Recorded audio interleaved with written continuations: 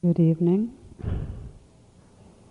As I was leaving 2 weeks ago, a friend handed me a sheet that described a survey that had been conducted. And the question in the survey was, if you were on a deserted island and you could only bring 3 things, what would you bring? And the response of an overwhelming number of people was food, water, and access to the internet. So that's what I'm going to talk about tonight. What we should bring to deserted islands. The truth is, we humans have an unquenchable thirst for communing, connecting, belonging. It's as deep as our thirsts go. And when we feel that longing to connect or belong, and we feel it directly, that's what I call prayer, when we're feeling that longing. So tonight I'd actually like to explore with you some about prayer and how it fits in our path, this longing to belong. And I always am feeling grateful when I get to talk about something that's completely up for me, because I'm in a mode right now of lots of prayer. And it's been increasing over the last few years. I find, as many people do, that when I'm in a more vulnerable state of mind, it amps up. You know, the more there's fear or wanting, the more there's a sense of longing. And the prayer isn't for something.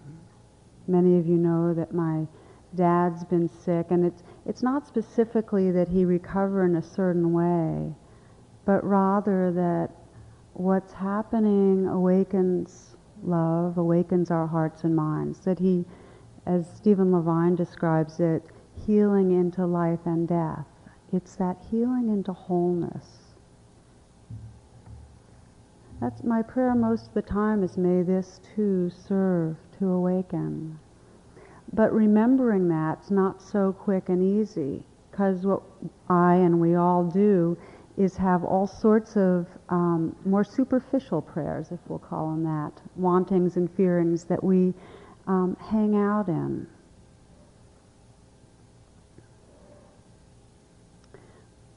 The word spiritual is misleading, I think.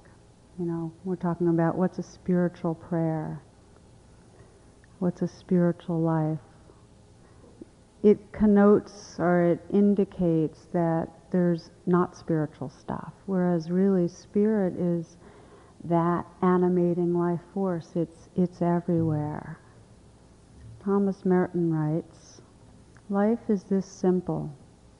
We are living in a world that is absolutely transparent, and the divine is shining through it all the time.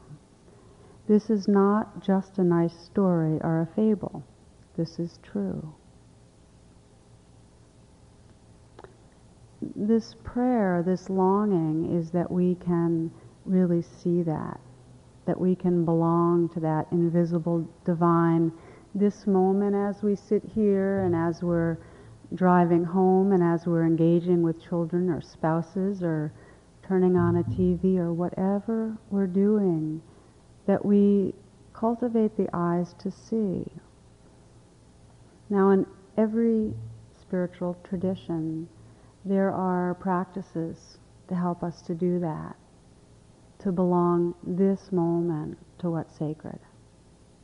That's what a spiritual path is. It's not to become someone different or to have some altered state experience with crystal rainbows in the sky and flashing lights.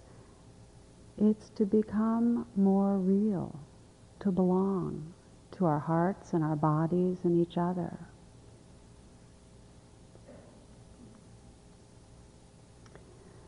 Last weekend, a number of us here attended a Native American sweat lodge. We've been announcing it. I know you know about it. And it was a wonderful experience in belonging. The way it's designed, and the Native Americans really teach belonging through belonging to the natural world, is this experience of being in heat and in the elements and sitting on the earth and belonging to all of that, chanting, belonging to the sound. And then there's a prayer round, which is really simply the deepening of that experience by expressing it. And as I was listening to the prayers, they had two distinct forms. And some of them were the prayer, in some way, may I or someone else wake up, connect, be healed, be whole, be happy. So they were the kind of supplication.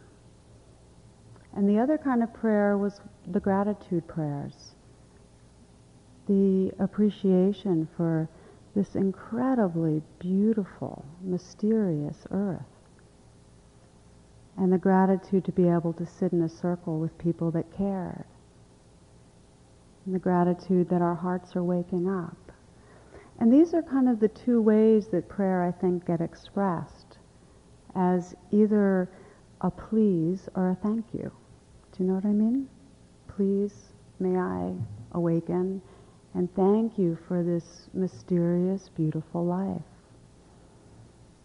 Webster's dictionary agrees, by the way, with that. I'll read you a description. It says, prayer is the supplication or expression addressed to God. Now we have to translate a little because of the loaded connotations. But in some way, prayer is a communing. It's a communing with spirit or essence. One woman writer that I really love describes it as just the God within her dialoguing with that spirit within her. It's kind of an inner dialogue.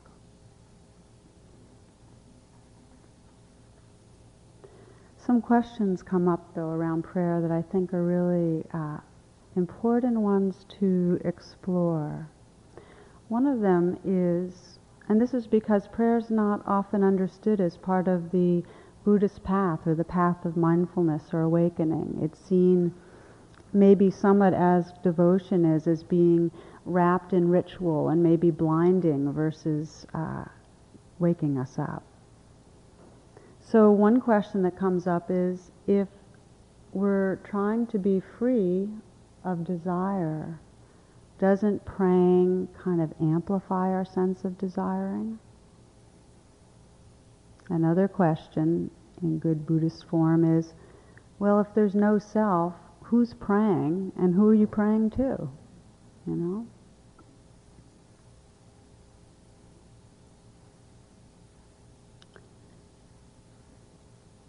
My sense of prayer is that it is dualistic. It does have that presumption of praying to something, although in the New Testament it's described as praying in the Holy Spirit, not to the Holy Spirit, which I think is quite interesting. The effect of prayer is to reconnect us with the Spirit within. But sometimes we don't start there because we live so much in a dualistic reality. You know, it's part of our culture's myth, how we live, that early on we got thrown out of the garden. That's severed belonging. We got thrown out, and then the rest of the time we've been trying to find our way home. So it's really in our psyches. It's part of how we experience life to be separate. And it's not a mistake.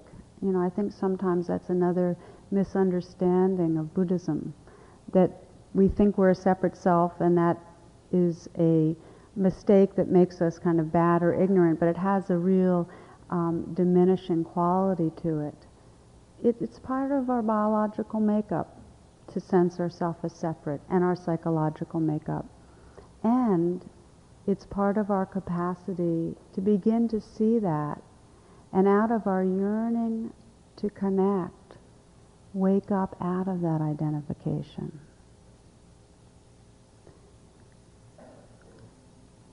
But what we have each day can for many feel like a predicament, because most of us have touched the sense of really belonging to a moment where we've just let go of all our preoccupations, or belonging in nature and feeling the wonder and the mystery, or belonging with another being and feeling the kind of connectedness that the sense of separate self drops away.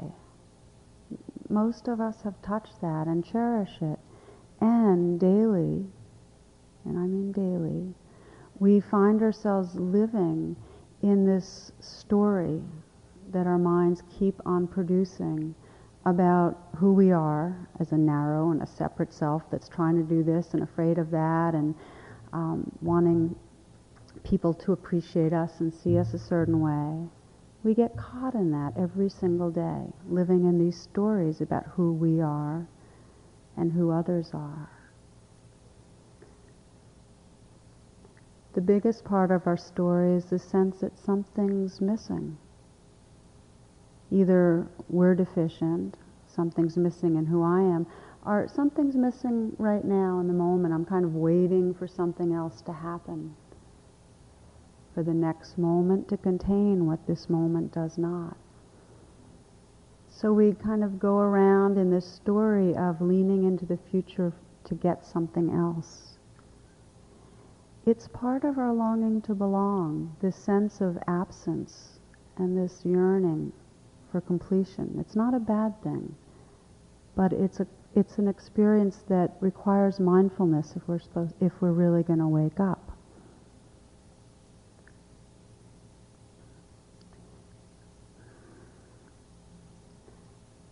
I've been very affected by a book by John O'Donohue called Eternal Echoes, and it has to do with the longing to belong.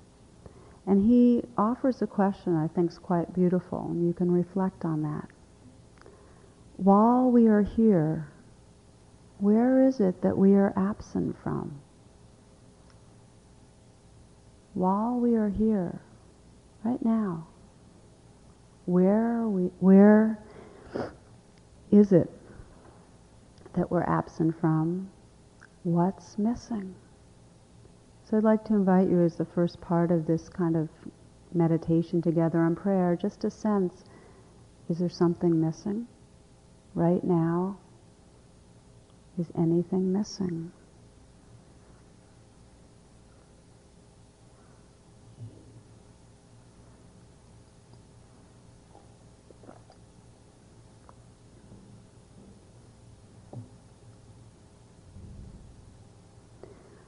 What many of us find is that we can say, no, it's all just here now, but very quickly the conditioning wraps us in this sense of longing, of wanting something more.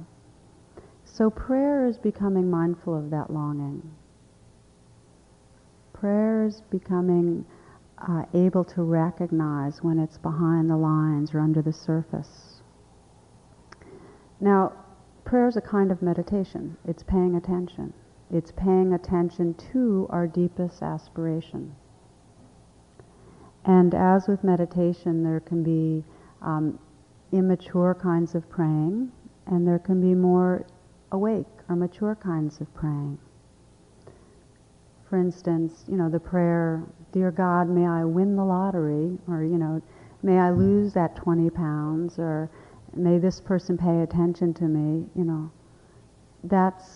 it comes from the deep longing, but it's contracted with fear and confusion. But I like thinking of it as a prayer. I didn't used to do this, but I like thinking of wanting mine in terms of prayer because it comes from the same source. And the more we can recognize that, the more we'll pay attention with a gentleness and a presence that allows us to return to that source. So if our preoccupation is something superficial, let's say we're preoccupied with having somebody that we very much admire respect us, and we want to do a good job on something, to not just go, okay, wanting mind, comparing mind, aversion, fear, but to sense that underneath that we're longing to belong. To be able to find our way down to that deep quality of longing is what frees us. Immature prayers are prayers where we've latched on to kind of false comforts, where we think something's going to help that really can't help. We think something's going to make the difference when we get that degree, or make a certain amount of money, or find the right partner.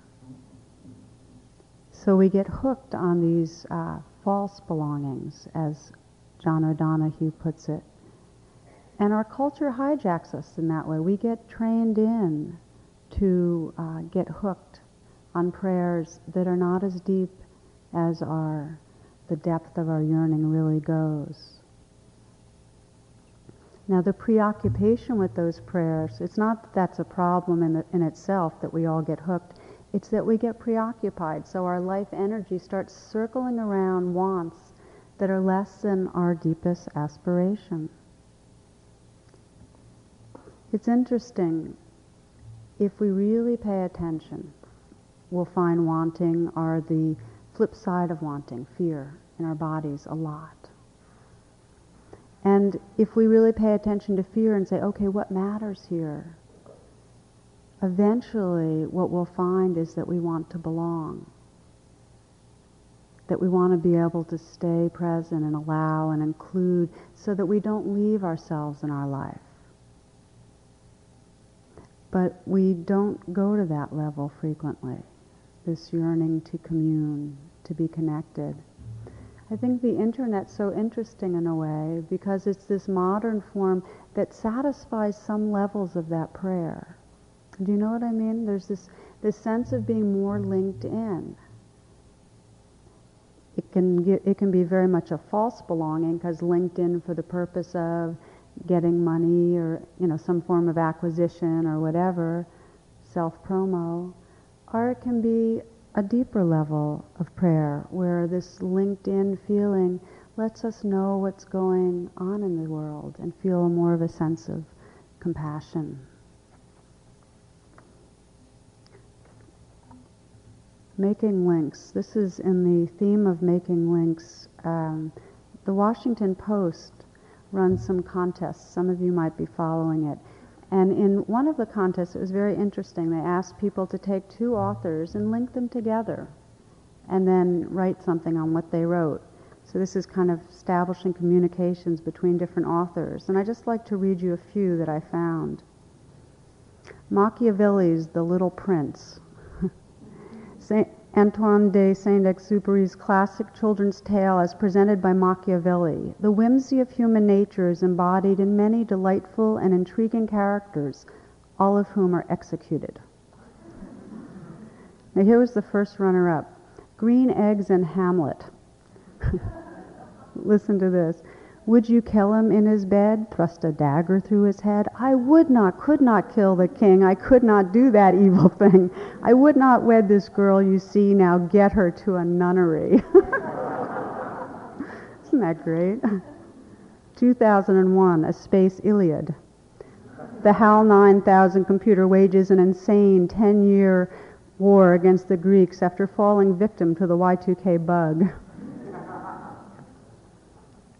Curious George, father. The monkey finally sticks his nose where it don't belong. I'll just read you one more. Jane Eyre Jordan.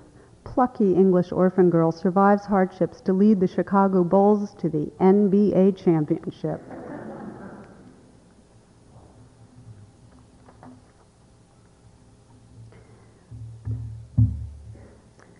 We attach ourselves sometimes to the wrong things, only insofar as they don't bring us a genuine sense of connectedness or belonging. And each of us does this in our life. A story I'd like to share with you, one of the retreatants, people that came to a retreat last round down at Seven Oaks, and some of you know this, had to leave after a day or two. And he had to leave because his mother was being honored at an awards dinner. She was involved with an agency that helps children, and So he was had to attend, and he was very frustrated that he had to leave the retreat, but he was a dutiful son. So he went up to this awards ceremony, and there were a number of people being honored, but his mother seemed to try to monopolize things, and she went on and on about her achievements in life, about all that she had done for this agency, and he felt this sense of incredible embarrassment because it was inappropriate, and she went on, and his embarrassment turned to rage when she started including in her what he felt was bragging about him and where he went to school. And so he was in a total rage. And then at the very end, she stopped and she said to the group, "I want to thank you so much for letting me belong." And his rage vanished. It was replaced by this kind of deep sadness that he began to understand that through his whole life, she had organized her life around belonging, having to accomplish X, Y, and Z, and that he was part of her belonging project. He wasn't just him, her son. He was part of that project, and that he had internalized it, so that many of his moments were wrapped around how to be a good self. How to be a good self. And we do this. We have ideas about who we should be. We all do. And they have standards to them of how we should look, how we should feel, how we should behave. And to the extent that we spend our moments trying to conform to that, we're not belonging to our being. We're not belonging to just what's happening here. We try to avoid exposure about what's not right inside, because most of us have some feeling of something's wrong with me. We try to avoid exposure, and then that makes us feel even less authentic, less like we belong. It's impossible to feel intimate with someone if you feel that in some way you're covering something that you'd get rejected for. I read this in a paper somewhere. Have you ever heard the story about a driver who put a note under the windshield wiper of a parked car? The note read, "I have just smashed into your car. The people who saw the accident are watching me. They think I'm writing down my name and address. I'm not."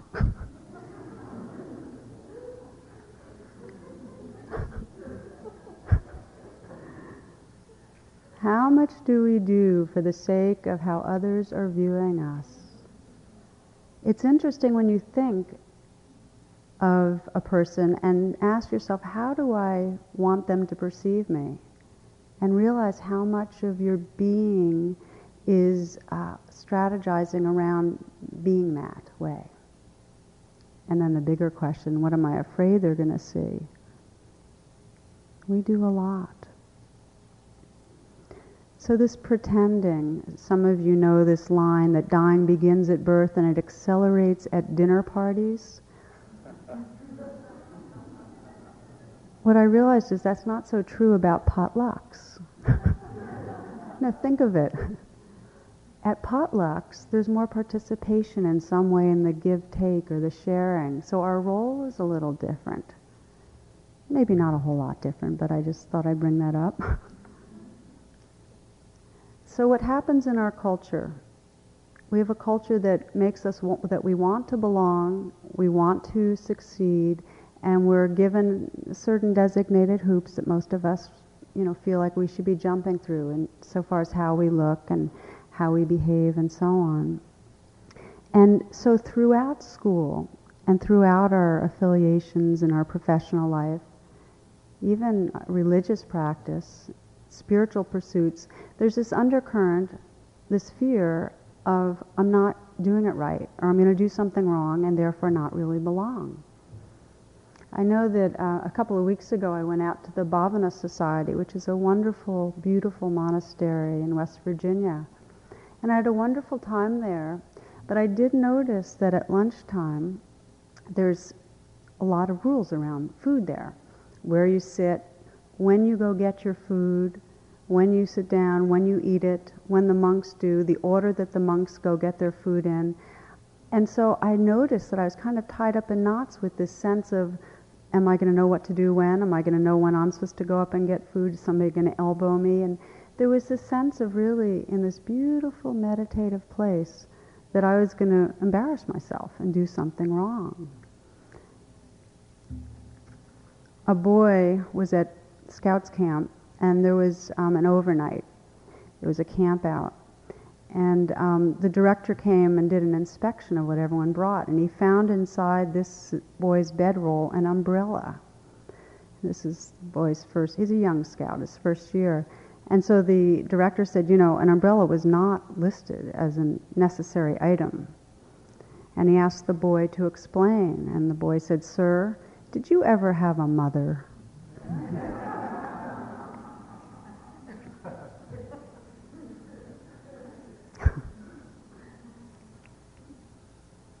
Mothers get more and more embarrassing as kids get older. So, basic to this sense of not belonging, the Buddha described our basic suffering as one of separateness. Right from the start, if we feel separate, we're going to get lost in this swirl of wanting it to be different and fearing it won't be. And the more fear there is, the more we get locked in. The more deeply there's a sense of severed belonging, the more we end up violating this self that we don't appreciate in others. To not belong it's another word for shame. It's the deepest sense of being defective in some way. And it's an ego death. We need to belong. When it gets really bad and there's violence, it starts becoming clear that in our culture, unless we find a way to foster belonging, it's only going to increase. And I remember that after the Columbine violence, William Raspberry wrote an editorial, and I just want to read you a couple of paragraphs because I thought it was so good. He talked about the subtle lesson. He says, "It's the sad fact that there are people who, for too many of us, and often for themselves, don't matter. There are people in our schools, in our offices, on our streets, who know they don't matter to the rest of us, who exist, if at all, as objects of ridicule and derision, as nerds and ne'er-do-wells and nobodies, as fatties, shorties, blackies, as crisps, free lunchers, and dummies. Probably all of us spend some portion of our lives not mattering, though most of us have refuge in places, home, workplace, church, or social group, where we matter more or less. But some of us have no such refuge apart from our fellow non-matterers. And of that sad group, some will make sure they matter in the time-tested way of mattering, through violence. Mother Teresa says, "The biggest disease today is not leprosy or tuberculosis, but rather the feeling of being unwanted."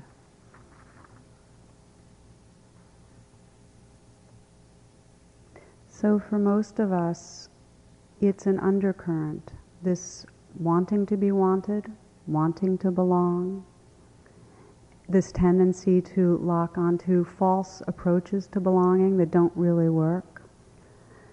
When we do that, when we latch on to these kind of narrow roles and so on, what we do is we neglect the immensity of our being. We don't find out who we really are. This is why our practice is to see and let go, and see and let go. Because what we get to let go into is an immensity, a connectedness, a belonging, which is what we really long for. But first we have to let go of the false ways we find safety and comfort. It can't be found through conceptual mind, this immensity, what Merton describes as this invisible divine. And because we spend a whole lot of time thinking, the first part of genuine prayer, to really follow the longing down to the source, is to relax out of conceptual mind. Now again, I'd like to invite you to reflect on the question, is anything missing this moment? To ask yourself that, but then allow yourself to explore that question in the temple of the senses, in your body. Is anything missing this moment?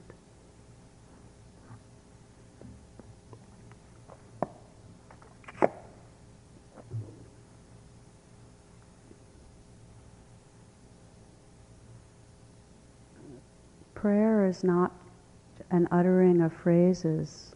It starts with a deep listening. We're listening to see what matters and what's true. Listening with our bodies. In a sense, it's like the breathing in of the breath cycle. To deepen belonging, we breathe in and listen, receptive to what is. Is there anything missing? And then we're just opening to what is. If there's a feeling of something missing, of wanting, then to be with that.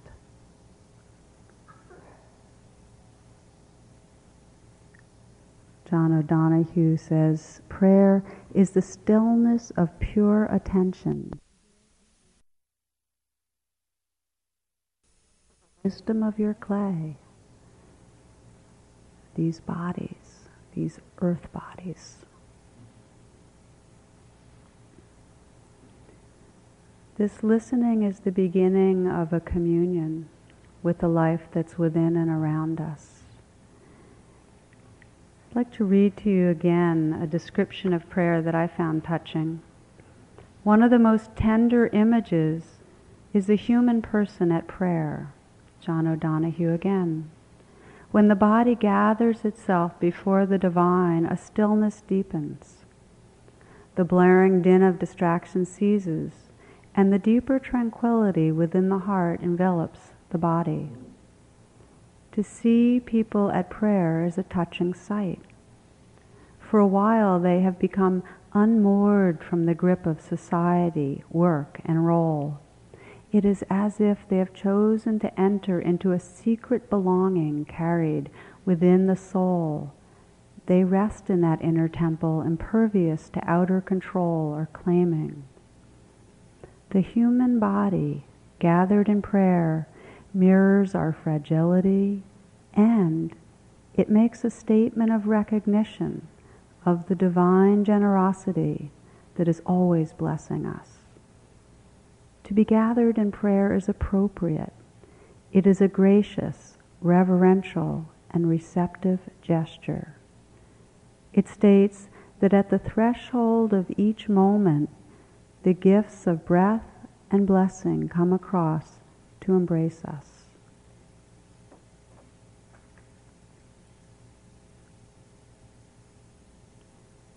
Prayer is feeling that longing, and by feeling it deeply, discovering belonging.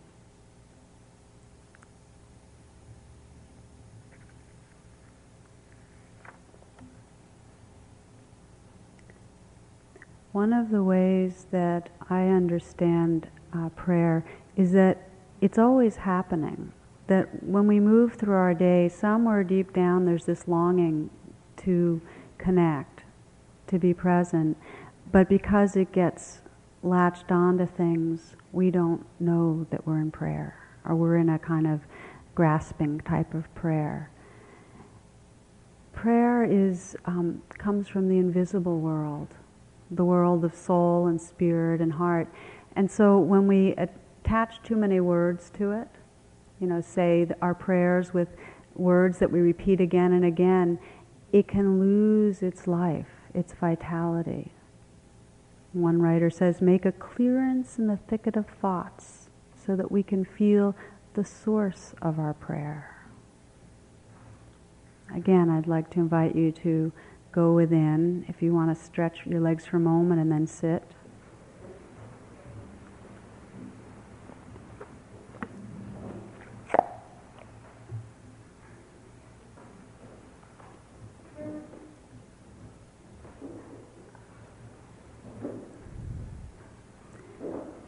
And as you come back sitting, let yourself establish a very embodied presence by noticing the sensations of your body self, by loosening in the belly so that the breath can be full.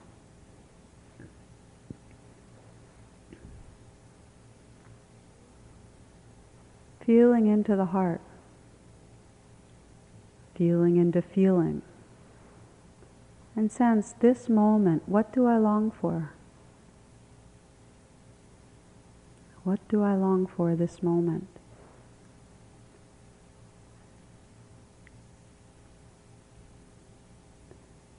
Gently feel into the response. You can ask the question again and again, and then just listen with your heart. What do I most long for this moment?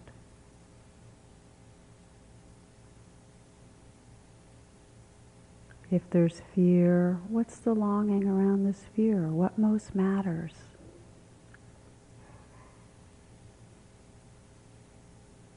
We discover who we are when we discover what most matters.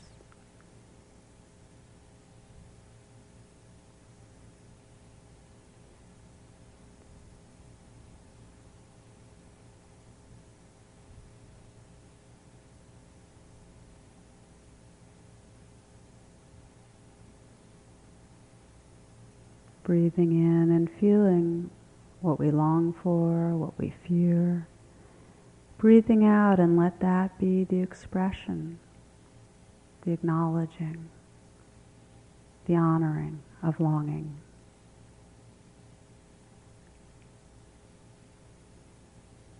This breathing out can sometimes be done through words that express what we long for, but under the words is that invisible experience of the soul, what really cares.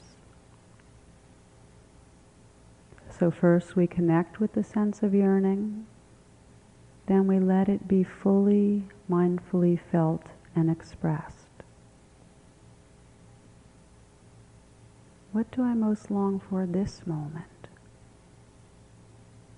How can I belong to this moment?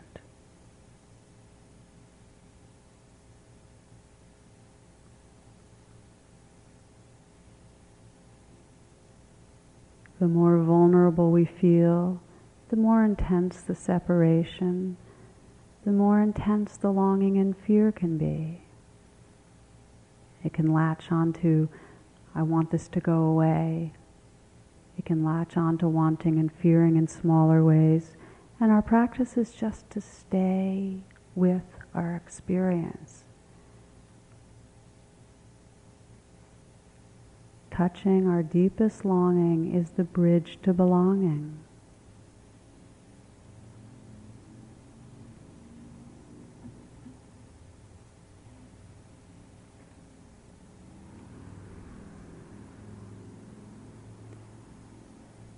This is a guided practice of prayer from John O'Donohue again. Even though the body may kneel, or words may be said or chanted, the heart of prayer activity is invisible. Normally, when we look at something with our eyes, we see it as color or shape with limits. In prayer, we see with the eye of the soul. We see in a creative and healing way. A lovely way to pray is to engage this light of the invisible world. Because the body is in the soul, or the Buddhists would say, all is in mind, all around your body there is an embrace of subtle soul light, the radiance of being. When you pray with your breath, you can breathe this soul light into the deepest recesses of your clay body. So for a moment, feel and sense this world you belong to, and the invisible world that we don't see in a limited way, but sense with our hearts. So that as you breathe in, you can feel yourself breathing deep, deep into your being. This radiance, this luminosity.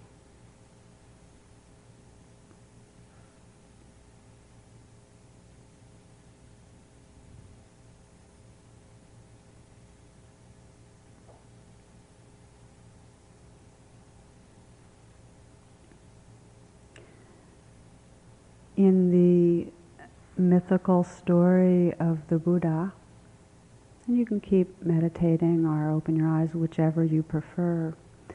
The morning of his enlightenment, he had the posture of a very famous mudra of touching the earth and touching his heart. The story goes that he touched the earth to call on the earth goddess. This was the Buddha's prayer, to be present, bear witness. And it was this final prayer that actually freed him fully from all the forces of greed and hatred and anger and reactivity. And I think this posture is a very beautiful one, and I'd just like to have you check it out, of just touching your heart and touching something, the floor, your cushion, but something that's by you. And as you meditate, sense that as you breathe in, you can feel with when you what you're touching, that you're touching this world that you belong to.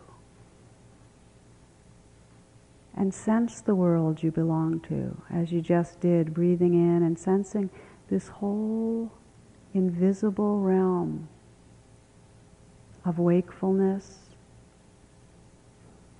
the love that moves through, is suffused this whole life, the invisible connectedness that we forget. Feel as you touch the floor that there's earth and there's sky and there's sounds and there's life, and you belong to all of that. For some, the image of a bodhisattva that represents that love and that wisdom that we belong to can be a beautiful way to enhance the sense of being held.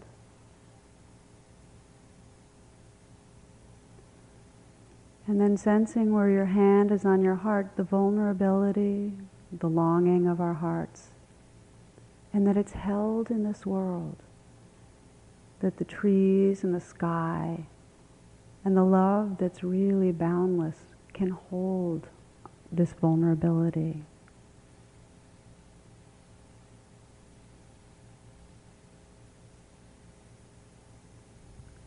Whatever you're feeling in your heart, let it be held by the divine invisible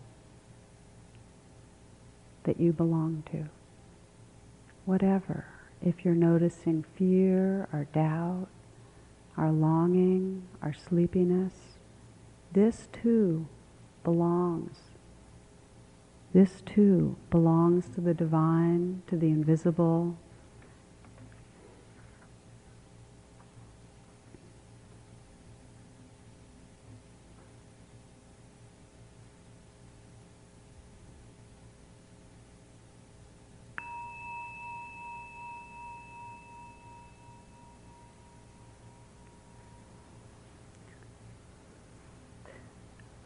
Relaxing your hands down. Just a few more things before we close.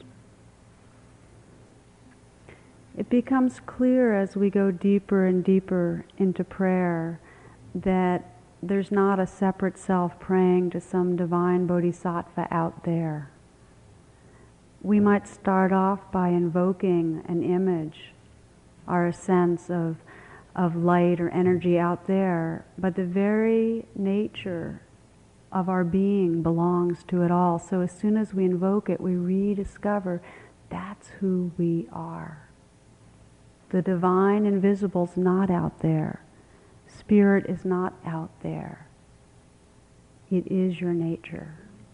So prayer starts out dualistic, but brings us back to that very deep sense of belonging. And because we belong, our prayer is not only for what we perceive as ourself, we naturally include others in our prayer. And although that sounds like dualistic language, it's the nature of things that who we experience and what we experience gets included in our hearts. John O'Donohue describes how we each have a circle of very close beings that are in our soul care. I just thought that was a lovely concept. It's not that we don't love everybody. As we open, our love is extended to all beings, but just karmically there's certain people we're more actively involved with. And to have a sense that these beings are in our soul care, that we offer prayer to them very intentionally and feel our belonging with them, it creates a real natural generosity or overflowing in the heart.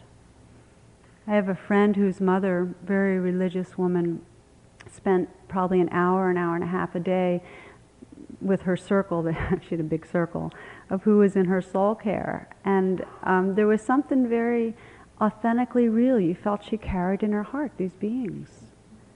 And we find that the more we pray in this genuine way, there's no way to be lonely, because it brings up such a sense of connectedness. When you bring to mind either your inner vulnerable self or somebody else, and from your deepest heart pray for awakening, for peace, whatever language you use, you connect. And there's no loneliness. There's just a generous, overflowing heart.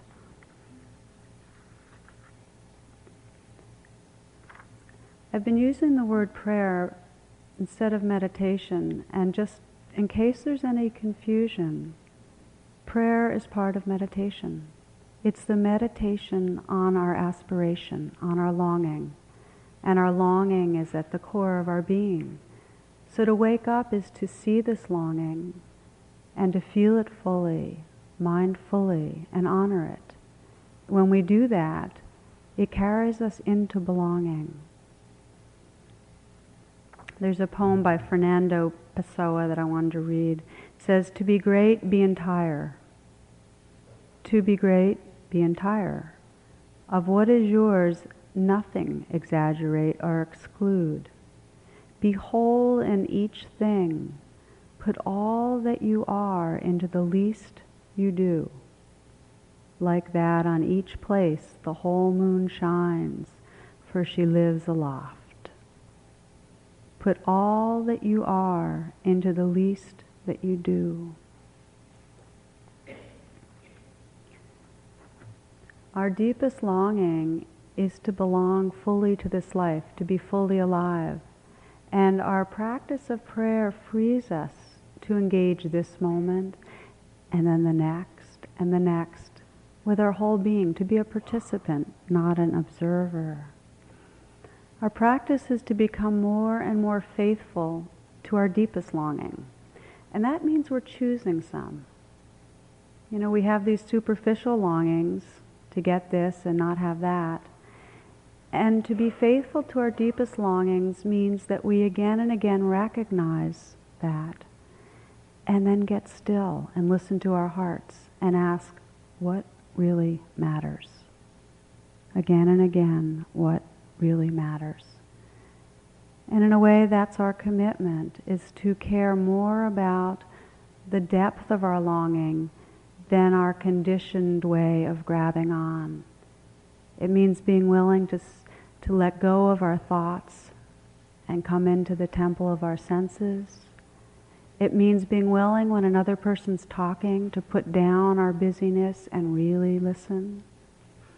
It means when pain arises that in some place we're willing to say, yes, I'll be with this.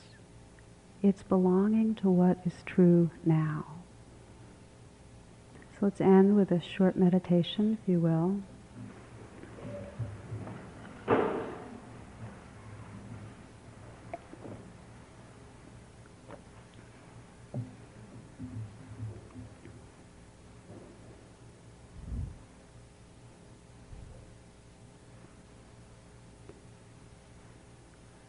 with a listening kind of attention. Just listen to what's true in you.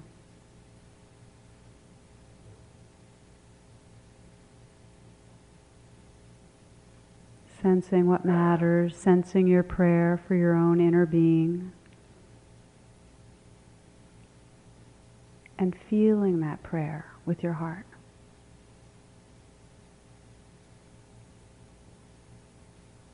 What's your prayer for this life, for this moment?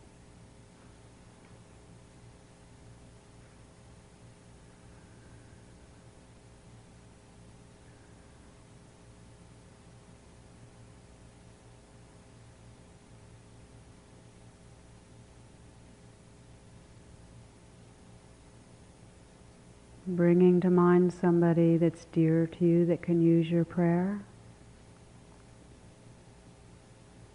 And let your heart listen and feel who they are, what's true for them, their vulnerability, their longing, their fear.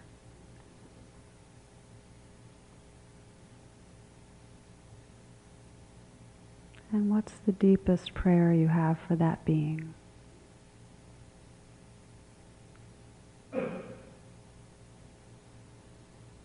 You can offer it inwardly in words or images, or just that invisible, energetic experience of caring.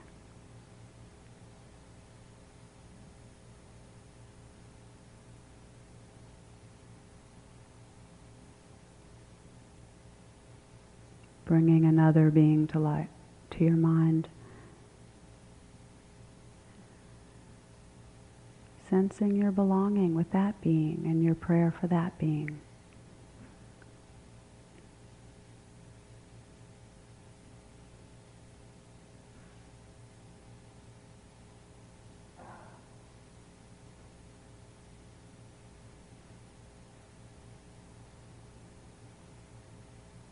Wherever we open in prayer, we discover belonging.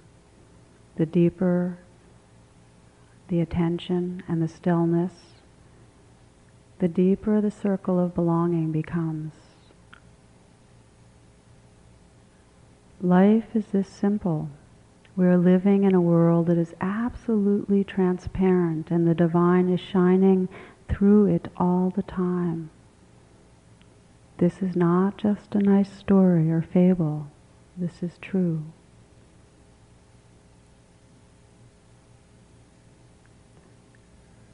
The divine is vibrating through your being, through all of us, and we're connected in that divine, in that beloved energy. In the Buddhist tradition, in the Hindu tradition, in many traditions, this experience of connectedness of heart is cultivated through chanting, which is another form of prayer. So we'll close tonight with chanting.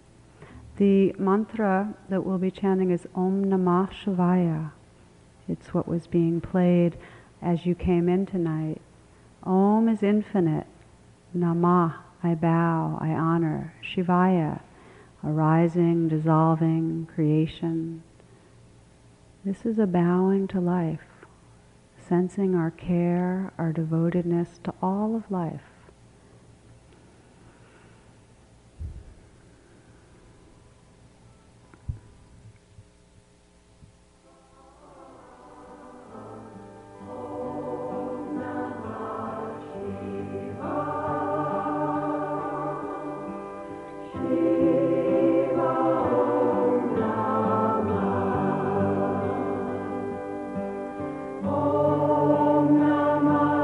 Shiva.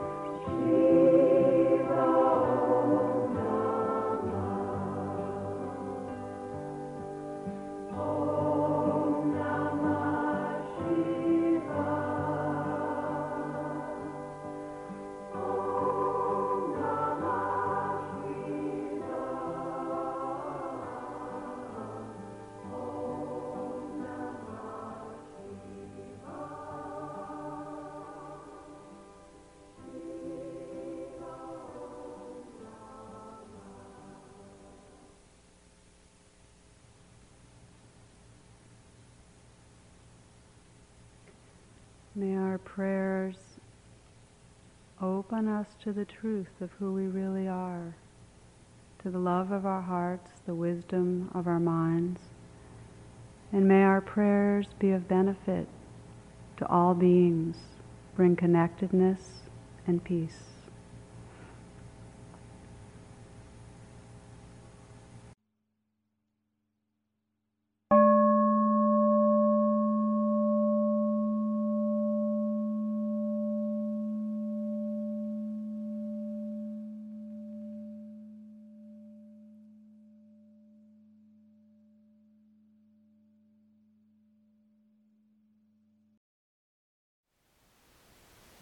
Thank you for listening. To learn how you can support the teachers and Dharma Seed, please visit dharmaseed.org/donate.